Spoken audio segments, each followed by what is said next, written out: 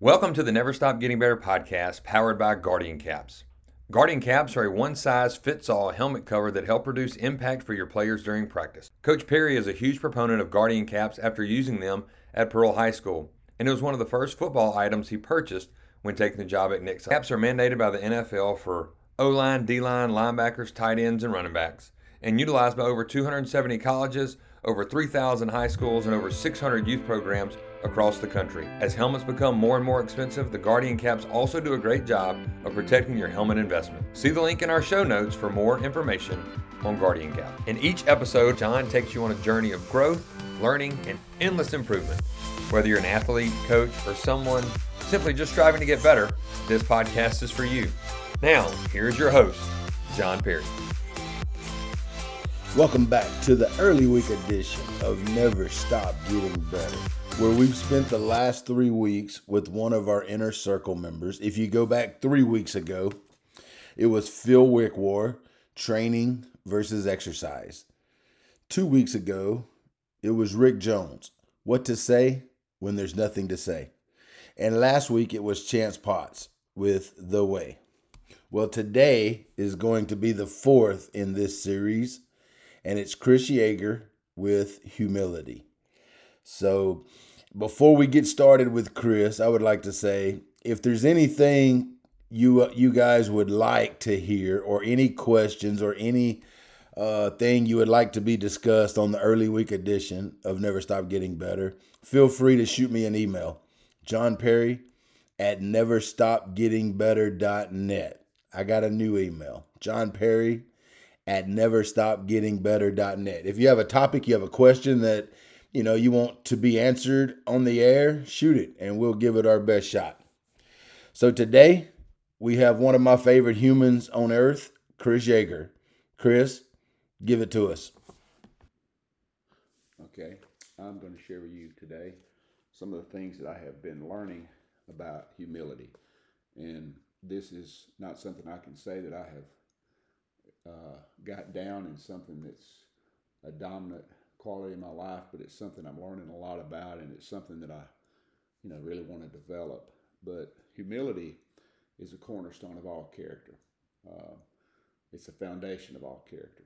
Every quality of character that we can have in our life is basically, it stems from, or it flows from, character. And C.S. Lewis said that humility is not that we think less of ourselves, it's just that we think of ourselves less. And I've always thought of it as being weak or meek, but really it's not. It's really strength that chooses to submit for the benefit of others. And so the opposite of humility is pride, and sometimes we refer to this as the ego. But pride starts out with a question, what benefits me? And every relationship that pride has is a transactional relationship. In other words, I give this and I get this in return. And it's not a giving, it's not a sacrificing mindset behind pride. But the goal of pride is to impress others by acquiring things. And usually these things are possessions, things that we own. It can be our position, and it can also just be power over other people. It craves attention, it craves admiration, it craves fame, and it craves, in today's world, what would be like in our social media, it craves likes. And so Richard Simmons III, in his book, The Power of a Humble Life, he writes this. He says that in his book that we have this great desire to win man's approval and admiration. Therefore, we seek to create a picture we want the world to see that impresses those around us. This picture creates the appearance that my life is prosperous, my relationships are flourishing, and I am a highly competent person who has his act together. However, we all know the truth about ourselves. Over time, our lives are riddled with imperfections, in that we all have weaknesses, inadequacies, and many types of fears. We hide our true selves from the outside world. We hide behind smiling, pretty faces that we put on to impress the public. in hiding our true selves, we fail to realize that we become imposters. Life becomes one great pretense. And so that's from Richard Simmons III's book, The Power of a Humble Life. And the one thing too, a quality about pride is that it's constantly comparing itself to other people. And one other thing, I want to share one more passage from his book, The Power of a Humble Life. It says that pride gets no pleasure out of having something, only out of having more of it than the next man. We say that people are proud of being rich, or clever, or good looking, but they're not. They're proud of being more rich, more clever, and better looking than others. If everyone else became equally rich or clever or good looking, there would be nothing to be proud about. It's the comparison that makes you proud, the pleasure of being above the rest. Or one of the things I thought about when I was reading that is it's having something that somebody else doesn't have, that makes us stand out. But the thing too, when I read that, it makes me think that, in pride, it's never satisfied. It can never have enough. There's never peace there. And it's a prisoner of public opinion. And so there's a story about Andrew Carnegie, who was responsible really for the expansion of the steel industry at the latter part of the 19th century. And he was born in Scotland in a little town called Dunfermline. But he immigrated to the United States, and he grew up in Pittsburgh. And so one day he saw his mother was crying, and she was in despair over their poverty. And so as a young man, Carnegie approached his mom and told his mom, said, "Mom, don't worry." He said, "One day I'm going to be wealthy." And said, "We'll have a parade in a carriage with horses pulling the carriage." And so he couldn't console his mother. And he said, "Mom, what's wrong?" And she said, "Well, even if we are rich, no one in Dunfermline," which was where they were from, their hometown back in Scotland, he said, "no one will see it. No one will know of our wealth." And so, the thing there is that there was a great desire for not only just to be rich, but for everybody to know that they were rich. In other words, to post it so everybody could see it. So the story was that when Carnegie became rich, they went back to Scotland to his hometown of Dunfermline. And so he was going to donate money and build this huge library there in his hometown. And so they had a carriage just like he promised his mom, and they had these horses pulling it just like he promised it. And they had this big parade, and all the town turned out, and she was so happy. And it really fulfilled her desire, which was not only for her son to be successful, but for all of her friends back in her hometown to know that he was successful. So they donate this library. And so the story goes that the library became outdated and small, and they had to build a new one, and they tore that down. And, that's sort of how our earthly accomplishments are, especially when we seek it for the sake of pride. But, one thing that we have to ask ourselves is, whose approval are we seeking? I've heard it said that we all have a significant person who in our mind, their eye is on us, and we really want their approval. But the person that lives through humility, basically they live before an audience of one. And the only approval that they seek is from their Creator. And so that there's great strength in that. There's great freedom in that, and there's also there's a willingness there to submit our life to the authority of our Creator and His desire and His will for our life. So I thought that was a great point there as far as seeking out approval. All this reminds me of a story. The one thing that when you read about humility, the soul of man was not designed to hoard things and to store up things. The soul of man was designed to give, to pour out to the point of being empty. And when it's empty, something eternal and something lasting, takes its place. And so that's the whole mindset of a humble life. And so it reminded me of something that happened this past year with our football team. We do a thing, it's called the Most Valuable Teacher. And so one of our teachers, Shane Martin, he spoke to our team, and I'll never forget this quote. it just really spoke to me. He said, what we keep or what we withhold, we lose. In other words, he was telling the players, whatever they hold back and whatever they keep for themselves, when they walk away from our program, there's nothing that they really remember. And he said, what we give, we take with us. In other words, the things that we sacrifice are the only things from the program that we take with us into the rest of our lives. If we're holding it back, we lose that. And what we give, what we sacrifice for others, we keep. And so finally, I want to share a story. And to me, this is a comparison about or the contrast between pride and humility. And so in the 1930s, there was horse racing was very, very popular. And so I read a book, and it's called Seabiscuit. And there was a movie in 2004, I think, that was made about this book. But anyway, it starts off telling the story about a horse by the name of Hardtack.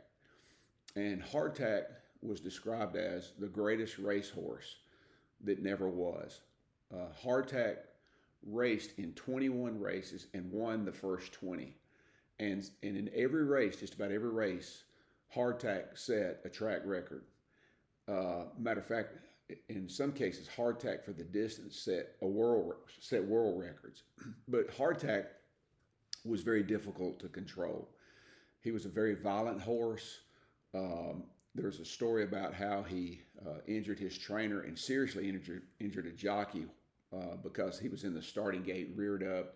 The jockey hit his head on the top of the starting gate, and was in critical condition for several weeks. And so very, very violent horse, very hard to control. But the story of his last race was they line up to start the race, the gates are opened, and so Hardtack just sits in the starting gate and refuses to race. And so the jockey, whipped him and Hardtack just refused to race. So the owner knew that Hardtack was a very difficult horse, but he got this idea that he would try to create the ultimate racehorse. So in his stables, he asked the trainers, what's the most gentle mare that we have? And so there was a mare by the name of Swing On that all of the trainers loved. It was the most gentle horse. This horse, sometimes they would loan this horse out for like birthday parties for children and things like that. And so it would pull carriages, and it was just, everybody loved this horse.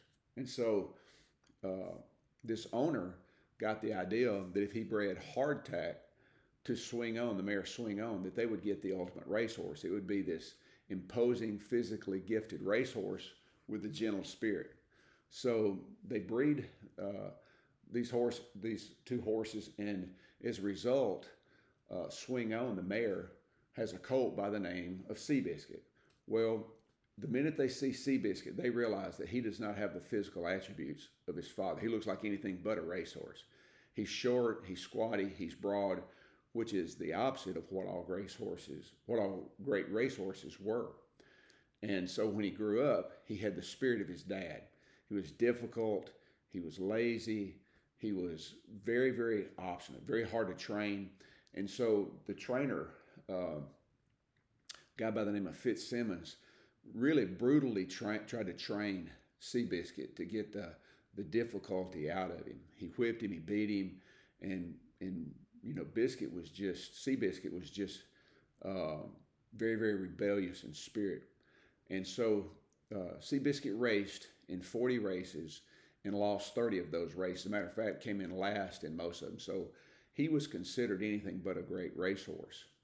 And so he was in a race, it's called a claims race. And so Seabiscuit placed last and was sold at a rock bottom price.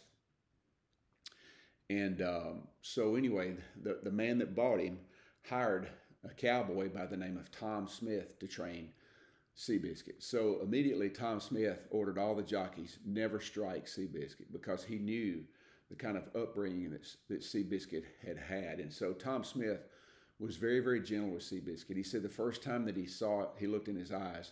He said, "This is an exceptional creature." And he just from looking in his eyes, didn't look at his physical attributes.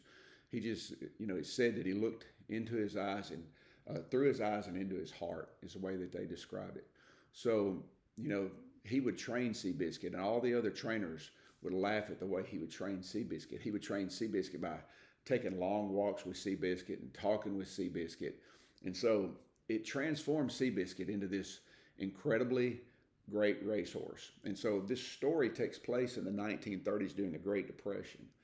And the American people were really down, and people were really looking for a hero. And so the thing that Seabiscuit represented was, one, Seabiscuit was one of the most unlikely of all racehorses to be great.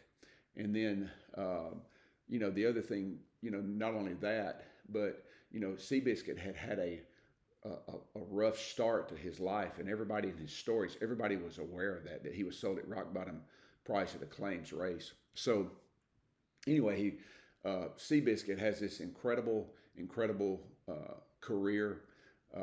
In the 1940s, he had the greatest earnings of any racehorse. He won more races and had the greatest earnings of any horse. And he raced this incredible horse by the name of War Admiral, and War Admiral had set track records, world records, and War Admiral was from the East Coast, Seabiscuit was from the West Coast. And so anyway, they raced, and everybody's probably seen the movie, but Seabiscuit wins the race. And at the end of the race, it's talking about the background hardtack and everything. And so there's a great comparison there, when you look at it is, his dad, Hardtack, was a very difficult horse with a very rebellious and very angry and very violent spirit, and never saw his truest potential because all of his potential was masked with this violent spirit. Whereas Seabiscuit had the same strength, but he lacked the physical qualities of his dad. But what he did have, he had the heart of his dad. And Tom Smith figured out a way to, number one, to bring out his strength through humble training and through gentle training. And so I just think that's and so from that, Seabiscuit sees his potential. He sees he reaches this, he became, like a national hero. And, he was just everybody said he was just a very, very humble horse. So I think that's a great story, the comparison of great pride and humility. But anyway, like I said, this is not something I've mastered. This is something it sparked my interest more than interest, sort of my focus now of what I'm trying to study, because I really do want this quality in my life. And like I said, I think it's the cornerstone of all character. And so that's why it appeals to me so much. Thank you so much, Chris, for sharing. And thank all of you for taking the time to listen. I've enjoyed bringing the Never Stop Getting Better podcast to you, and I'm excited for where it's going to go. Any feedback, any suggestions, shoot it my way. John Perry at neverstopgettingbetter.net. Thank you much, Chris.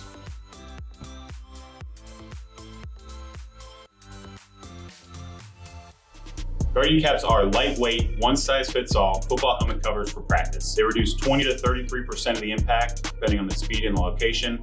Great for the repetitive, subconcussive blows that add up throughout the week. Also great for body blows. Used by Clemson, Penn State, Washington, Oklahoma, 150 other colleges, and about 2,000 high schools across the country. Also protect that helmet. If your helmets are getting beat up at the end of the year, Guardian caps can help protect that helmet investment.